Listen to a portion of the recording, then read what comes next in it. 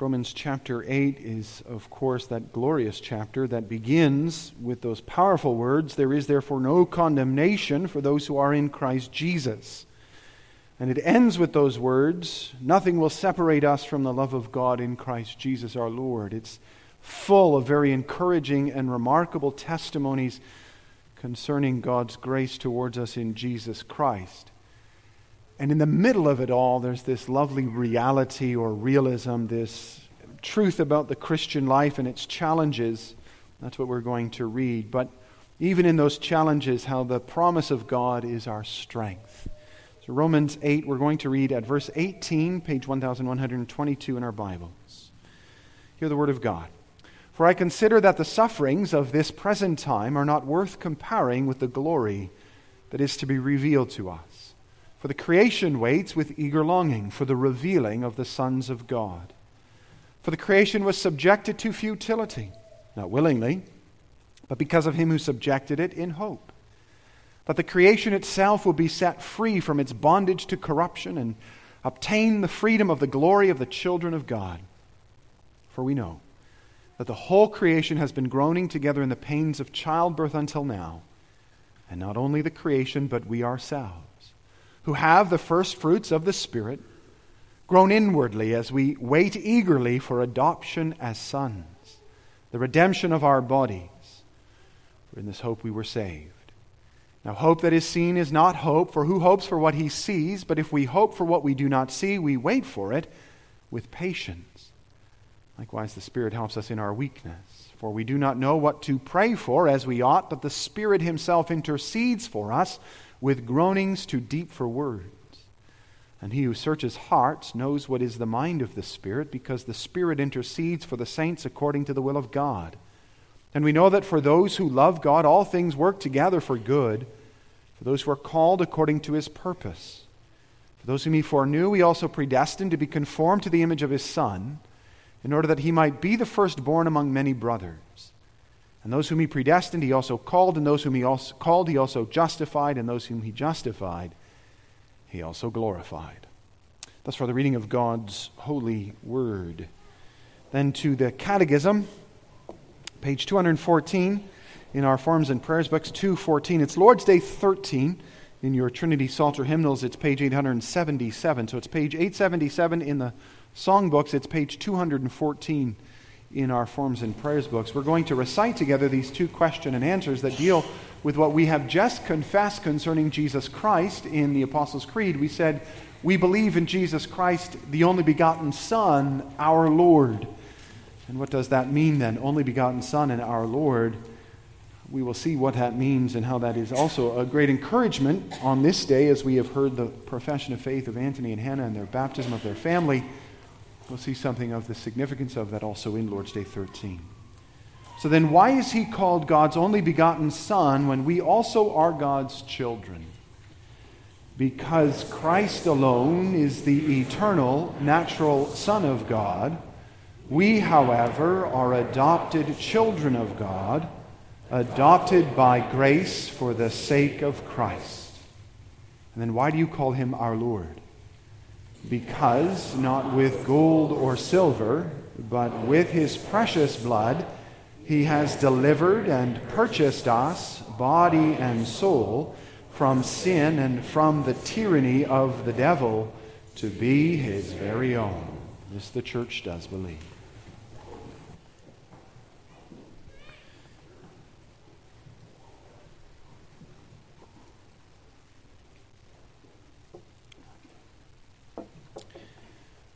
Brothers and sisters in Jesus Christ our Lord, we have a unique coming together of church events today, this afternoon, in the joining into membership of the Hannemeyer family, and then our study of Lord's Day 13. Because in Lord's Day 13, we have something of an explanation for what we just saw. For surely we saw something of what Lord's Day 13 speaks of what we confess in the Apostles' Creed when we speak of Jesus Christ as the only begotten Son of God. Words that maybe at first don't immediately resonate with this moment, with this event, when we consider the theological significance of Christ's being the only begotten Son of God, when we think about the implications of adoption as it's found in the Word of God and its significance for the believer, our minds might not have immediately gone to consider this lovely scene, this reception of a family into our midst. But I'm sure that even when we read or confessed that Jesus Christ was the only begotten Son of God our Lord, our minds probably didn't go either in the direction that the Catechism did as it teaches us the meaning of these words. For the Catechism really does show us the deep significance of this confession for us in a way that we probably wouldn't anticipate, that we wouldn't expect.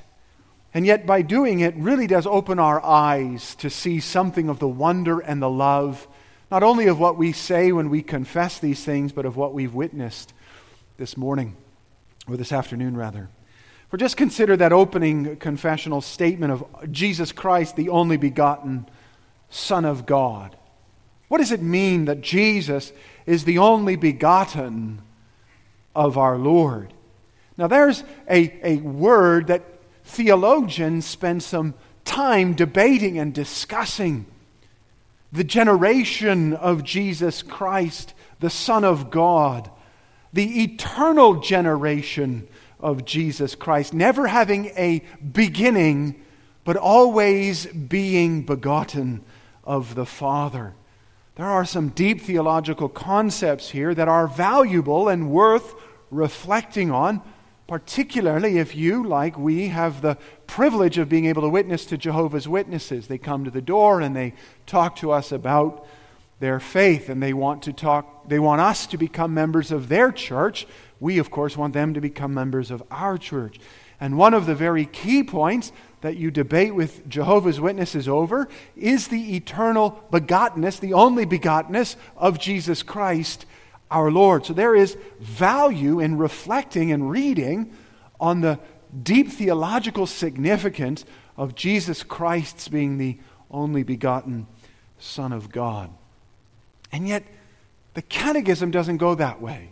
Not because they didn't know about Jehovah's Witnesses. Jehovah's Witnesses is a very ancient heresy, long before the Catechism was written. But because the Catechism has a concern for our comfort.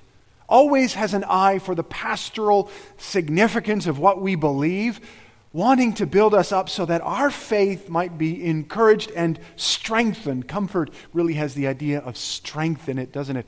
When you are comforted, you are strengthened. Then the grief or the sorrow or the fear that causes you to be weak is dissipated, and what remains is strength to serve.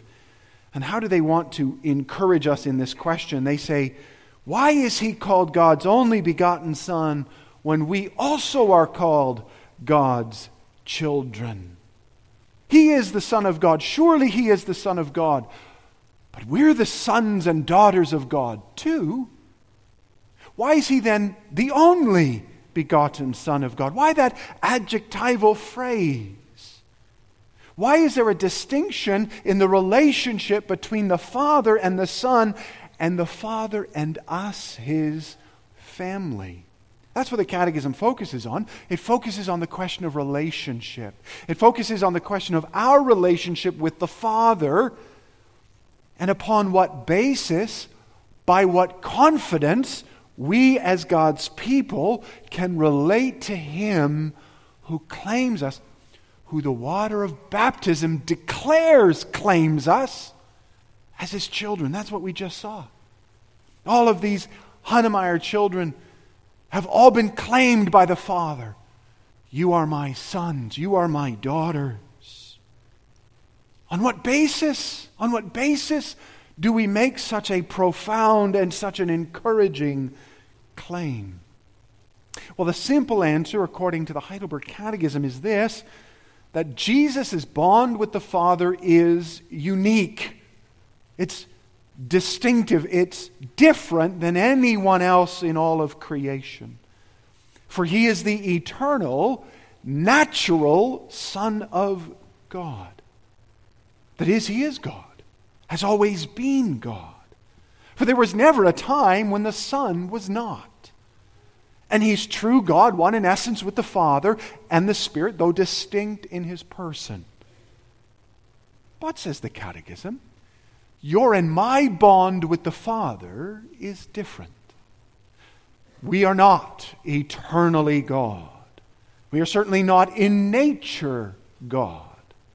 We are creatures who have been graciously drawn into the family of God by His redeeming work, by something He's done, by His choice, by His plan and power, by His Son, Jesus Christ.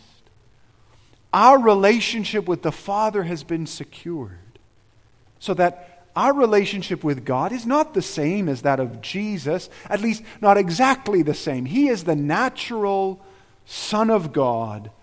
We are dependent upon His grace. We are adopted children of God. Now that may seem obvious to say and to hear, but it's so very important to remember. It's very important to remember, both because it makes us marvel at what God has done and keeps us ever dependent on Him.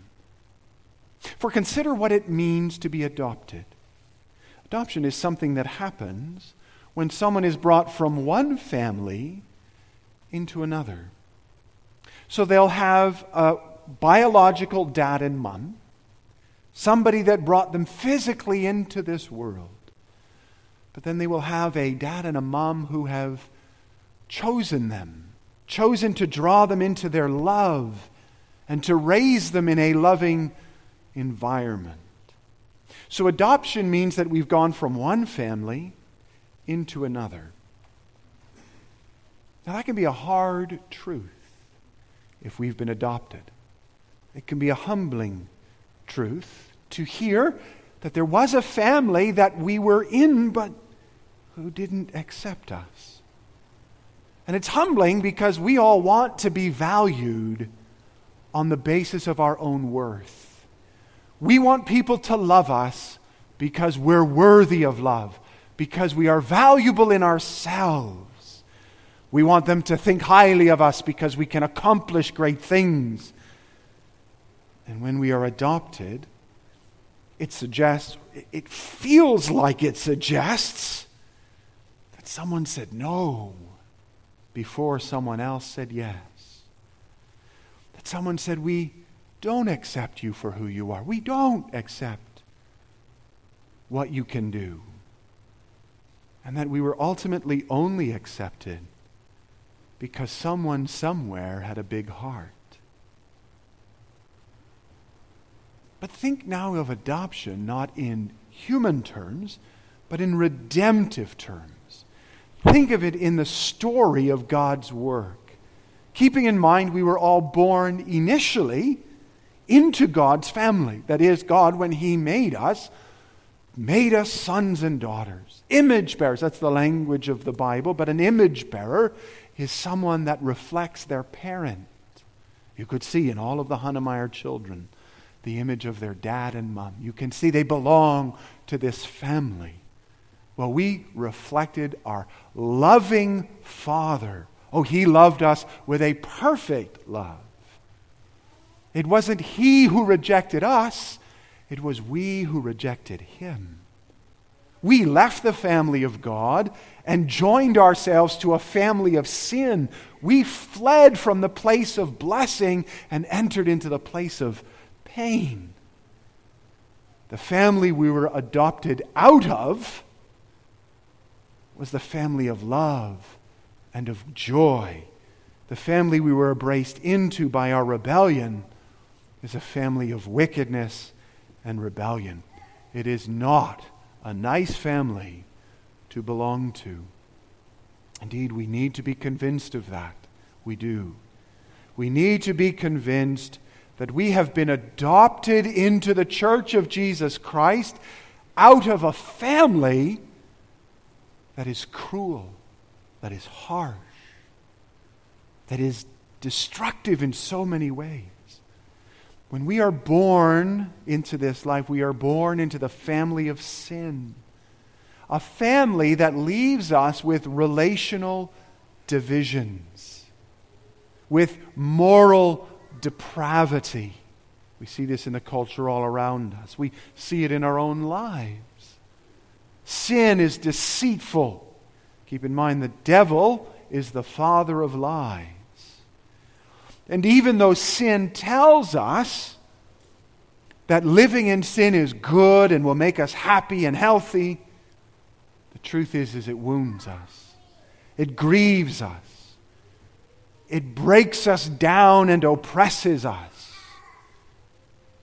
And it is no family we want to be a part of. Consider how meaningless life becomes. Consider how directionless life becomes when we give ourselves over to the emptiness of a life lived in sin. And that's just on this earth. Eternally, things get even worse. When we live in the family of sin, we have no hope of eternal blessedness. Even if everything in this life were to go tickety-boo, no struggles, no burdens, on the moment of our death, we would face the holiness of a God whose righteousness would condemn us, and we would spend eternity under His wrath.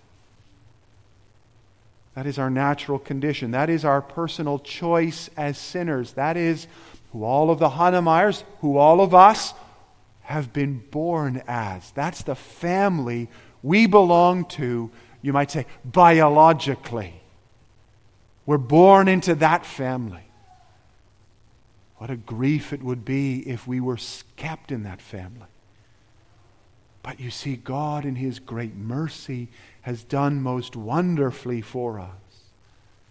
God's only begotten Son, His most precious possession, His most beloved, who didn't need to do anything to impress His Father, who didn't need to do anything for His Father to love Him. The Father and the Son and the Holy Spirit were eternally happy with each other, eternally blessed, eternally in love. And then we decided to rebel against them.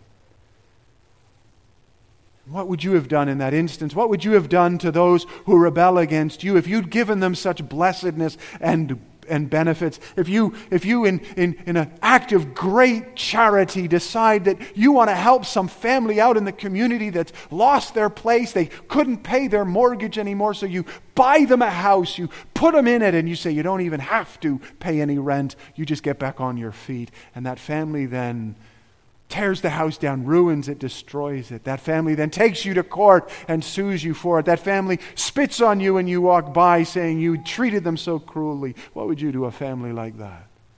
And we do so much worse to God as sinners.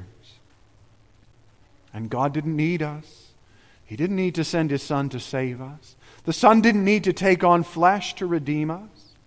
To pay the price for our adoption was absolutely not necessary for the only begotten Son of God to do. And it was the heaviest possible price He could pay, to bear the cup of His Father's wrath. But the only begotten Son of God took on human flesh, born of the Virgin Mary, suffered under Pontius Pilate, was crucified, dead, and buried. He paid the debt for us. And in paying that debt, adopted us, purchased us into the family of faith, into the family of love, into the family of blessedness. Our security is eternal because it's Jesus Christ's blood that purchased us. It's the blood of Christ that is symbolized in the water of baptism. It is our lives that are drawn into a fellowship of love and mercy where our failings are forgiven and we are strengthened daily by a Father who so tenderly loves us that He knows how to strengthen us even in our weaknesses. Our spiritual, emotional, personal, social, and physical blessings from this Father are countless. with great patience and tenderness, with endless love and grace, He equips and enables His children to grow and mature and to develop a love for Him, to experience His blessedness, to rest in His grace. We become finally genuinely human in Christ. Those who glorify their Creator, who love their neighbor, who worship their God. What a privilege it is to be adopted into the family of faith.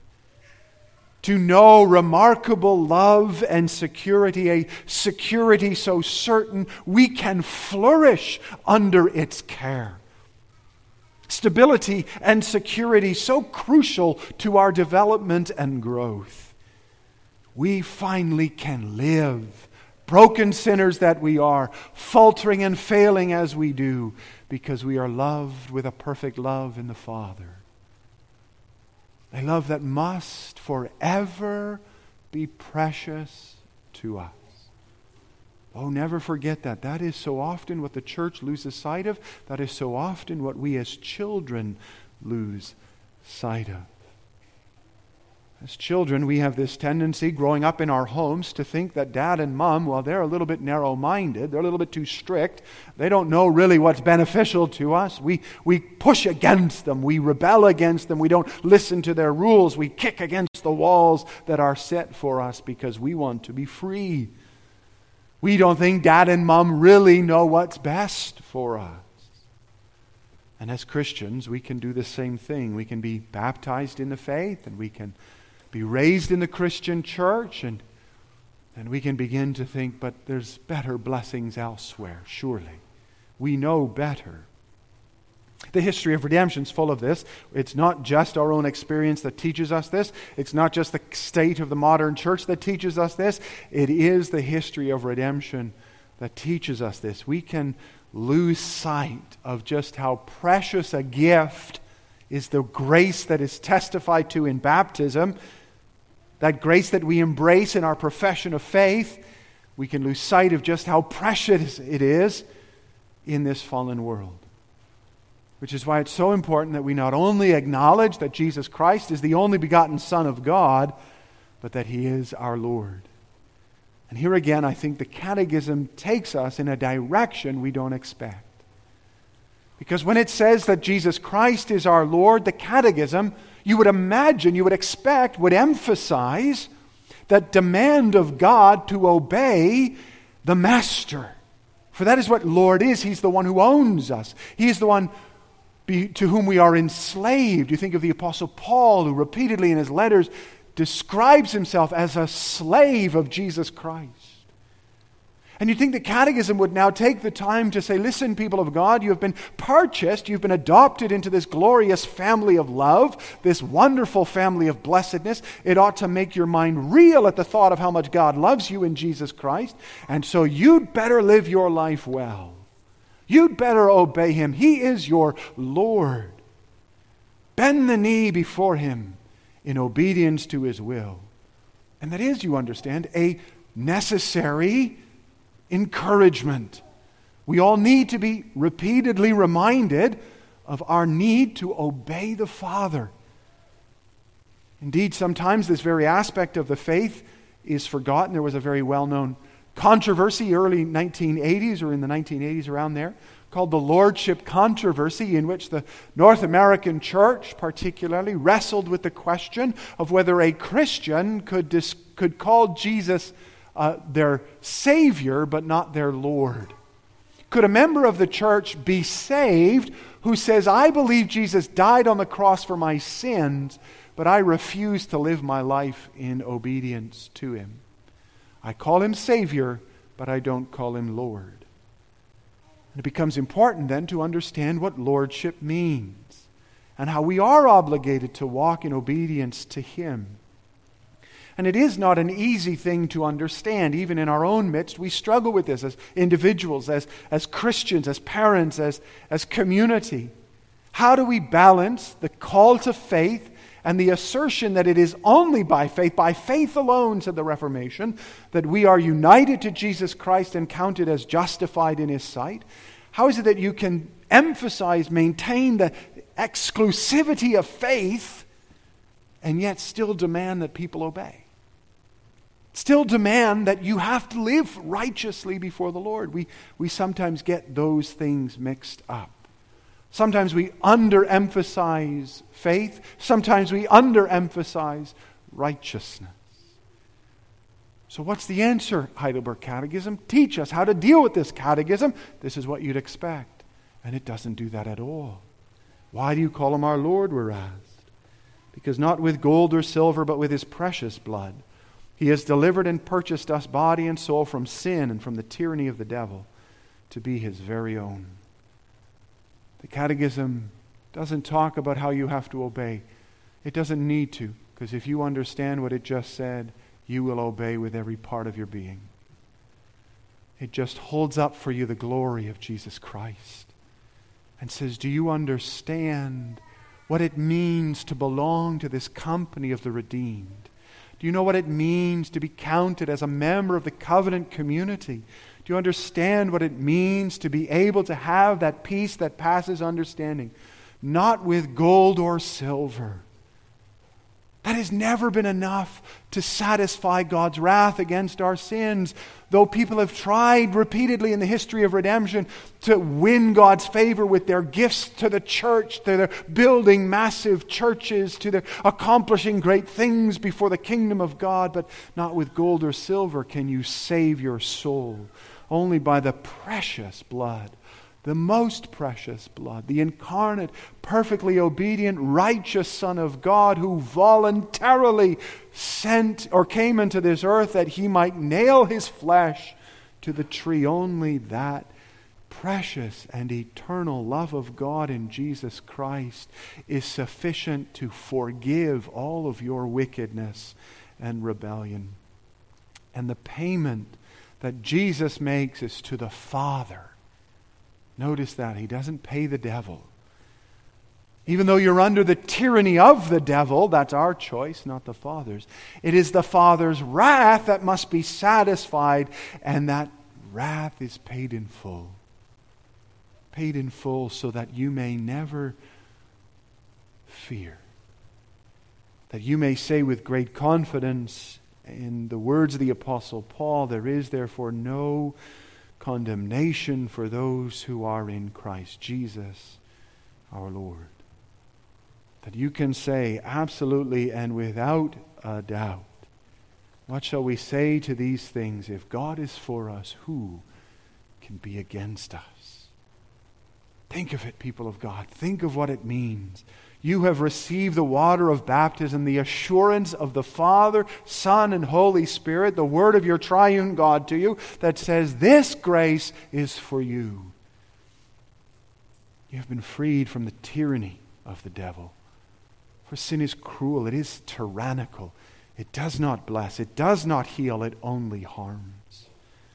But the Lord's yoke, Jesus' yoke is easy and light, for He is gentle and lowly in heart. He carries the lambs in His arms. He does not quench the smoldering wick or break the bruised reed. So tender, so gracious and kind a Savior and God. What a blessedness is to know this, our identity in Christ. Especially in a culture such as ours, where value is found almost exclusively in your abilities, in your successes, in your attractiveness, in the way that you present yourself to the world. Accept me for who I am, the modern man says. And in such a world, failure is inadmissible. You always have to look like you have it together. You always have to be happy. Isn't that why so often we find these Instagram influencers whose constant reels are filled with joy and happiness and success and are suddenly reported as having died, taken their own life? It's stunning to us. They seem so happy. They seem to have it all. We say, oh yes, from the world's point of view. Yes, from the world's point of view. But we have been redeemed into a family where our value is not found in who we are, in what we can accomplish, in what we do accomplish, but in our having been purchased by the most precious of all costs, the very blood of Jesus Christ, in the face of our sins, in the face of our failings, that we are so hesitant to ever speak of or mention or address. The Lord speaks a word of forgiveness and cleansing, so that here is a place, unlike the world, where you can acknowledge your failures and find healing. And here is a place where you can be encouraged and equipped by grace so that you might bear up under the burdens and challenges of this life, so that you might carry on to the end, for your eternity is secured by this very blood. There is no drop of that blood shed on the cross that is wasted. For all who receive that blood surely attain to eternal life. And so we experience a wonder of grace when we devote our thoughts and hearts to the words of the Catechism's treatment of Jesus Christ our Lord. And we can only ever say in response to that, Lord, here I am. Can you imagine someone who has truly understood the riches of this confession saying to God, but I'm not really interested in living for you? I mean, it's not possible. The King who has redeemed us from the guilt of sin redeems us from its power, into which He pours out into our hearts, or redeems us from its power by His pouring out His redeeming Spirit into our lives. And though our spiritual growth will take time and will continue at the slowest pace until the day we die, as surely as it's begun, the Lord will finish the work that He has begun in us. For we are living branches grafted into Jesus Christ. And we bear fruit to the glory of His name, so that the call to bend the knee in service to Christ, while we never perfectly fulfill that call, and we stumble far more than we succeed, it is for those who know this Savior, the joy of their lives, and the opportunity for them to say thank you to a God who has purchased them for no reason but His grace. So that whatever we say about obedience and about right and about wrong, about what should be and what shouldn't be in the Christian life, this must forever be true for all of us. That to live the Christian life, to be obedient to God in Jesus Christ, is our joy, our thanksgiving, our only answer to so great a gift as this. It is to be a child of the Father, is to know a love so rich that it demands the response of our whole being. It demands the response that Paul describes in chapter 12 of Romans when he says, I appeal to you, brothers, by the mercies of God, to present your bodies as a living sacrifice, holy and acceptable to God, which is your spiritual worship. Do not be conformed to this world, but be transformed by the renewal of your mind, that by testing you may discern what is the will of God, what is good and acceptable and perfect. This is what we confess every time we say, I believe in Jesus Christ, the only begotten Son, our Lord. We confess that we have been adopted into the family of faith. We confess that we have been purchased by a great and glorious Master who gave of His own blood that we might live. We confess a God so glorious and great that our lives can only be offered in gratitude to Him, which is exactly what we saw this morning or this afternoon, isn't it? When the Hunnemeyers stood and were asked the questions, their answer was yes. Yes, this God, we want to love and serve. He is our God, and we are His people. And then to hear each one of their children's names declared as the Lord claimed them and gave them the sign and seal of His covenant. Oh, To know that He is the only begotten Son, our Lord, is for us a source of greatest comfort and encouragement. That we may know this God and may know this Savior. That we may go into this week confessing Jesus Christ, the only begotten Son of God, our Lord, is for all who know the truth of these words the greatest privilege of all. And let's thank Him for that in prayer. Gracious God and Father, what a gift is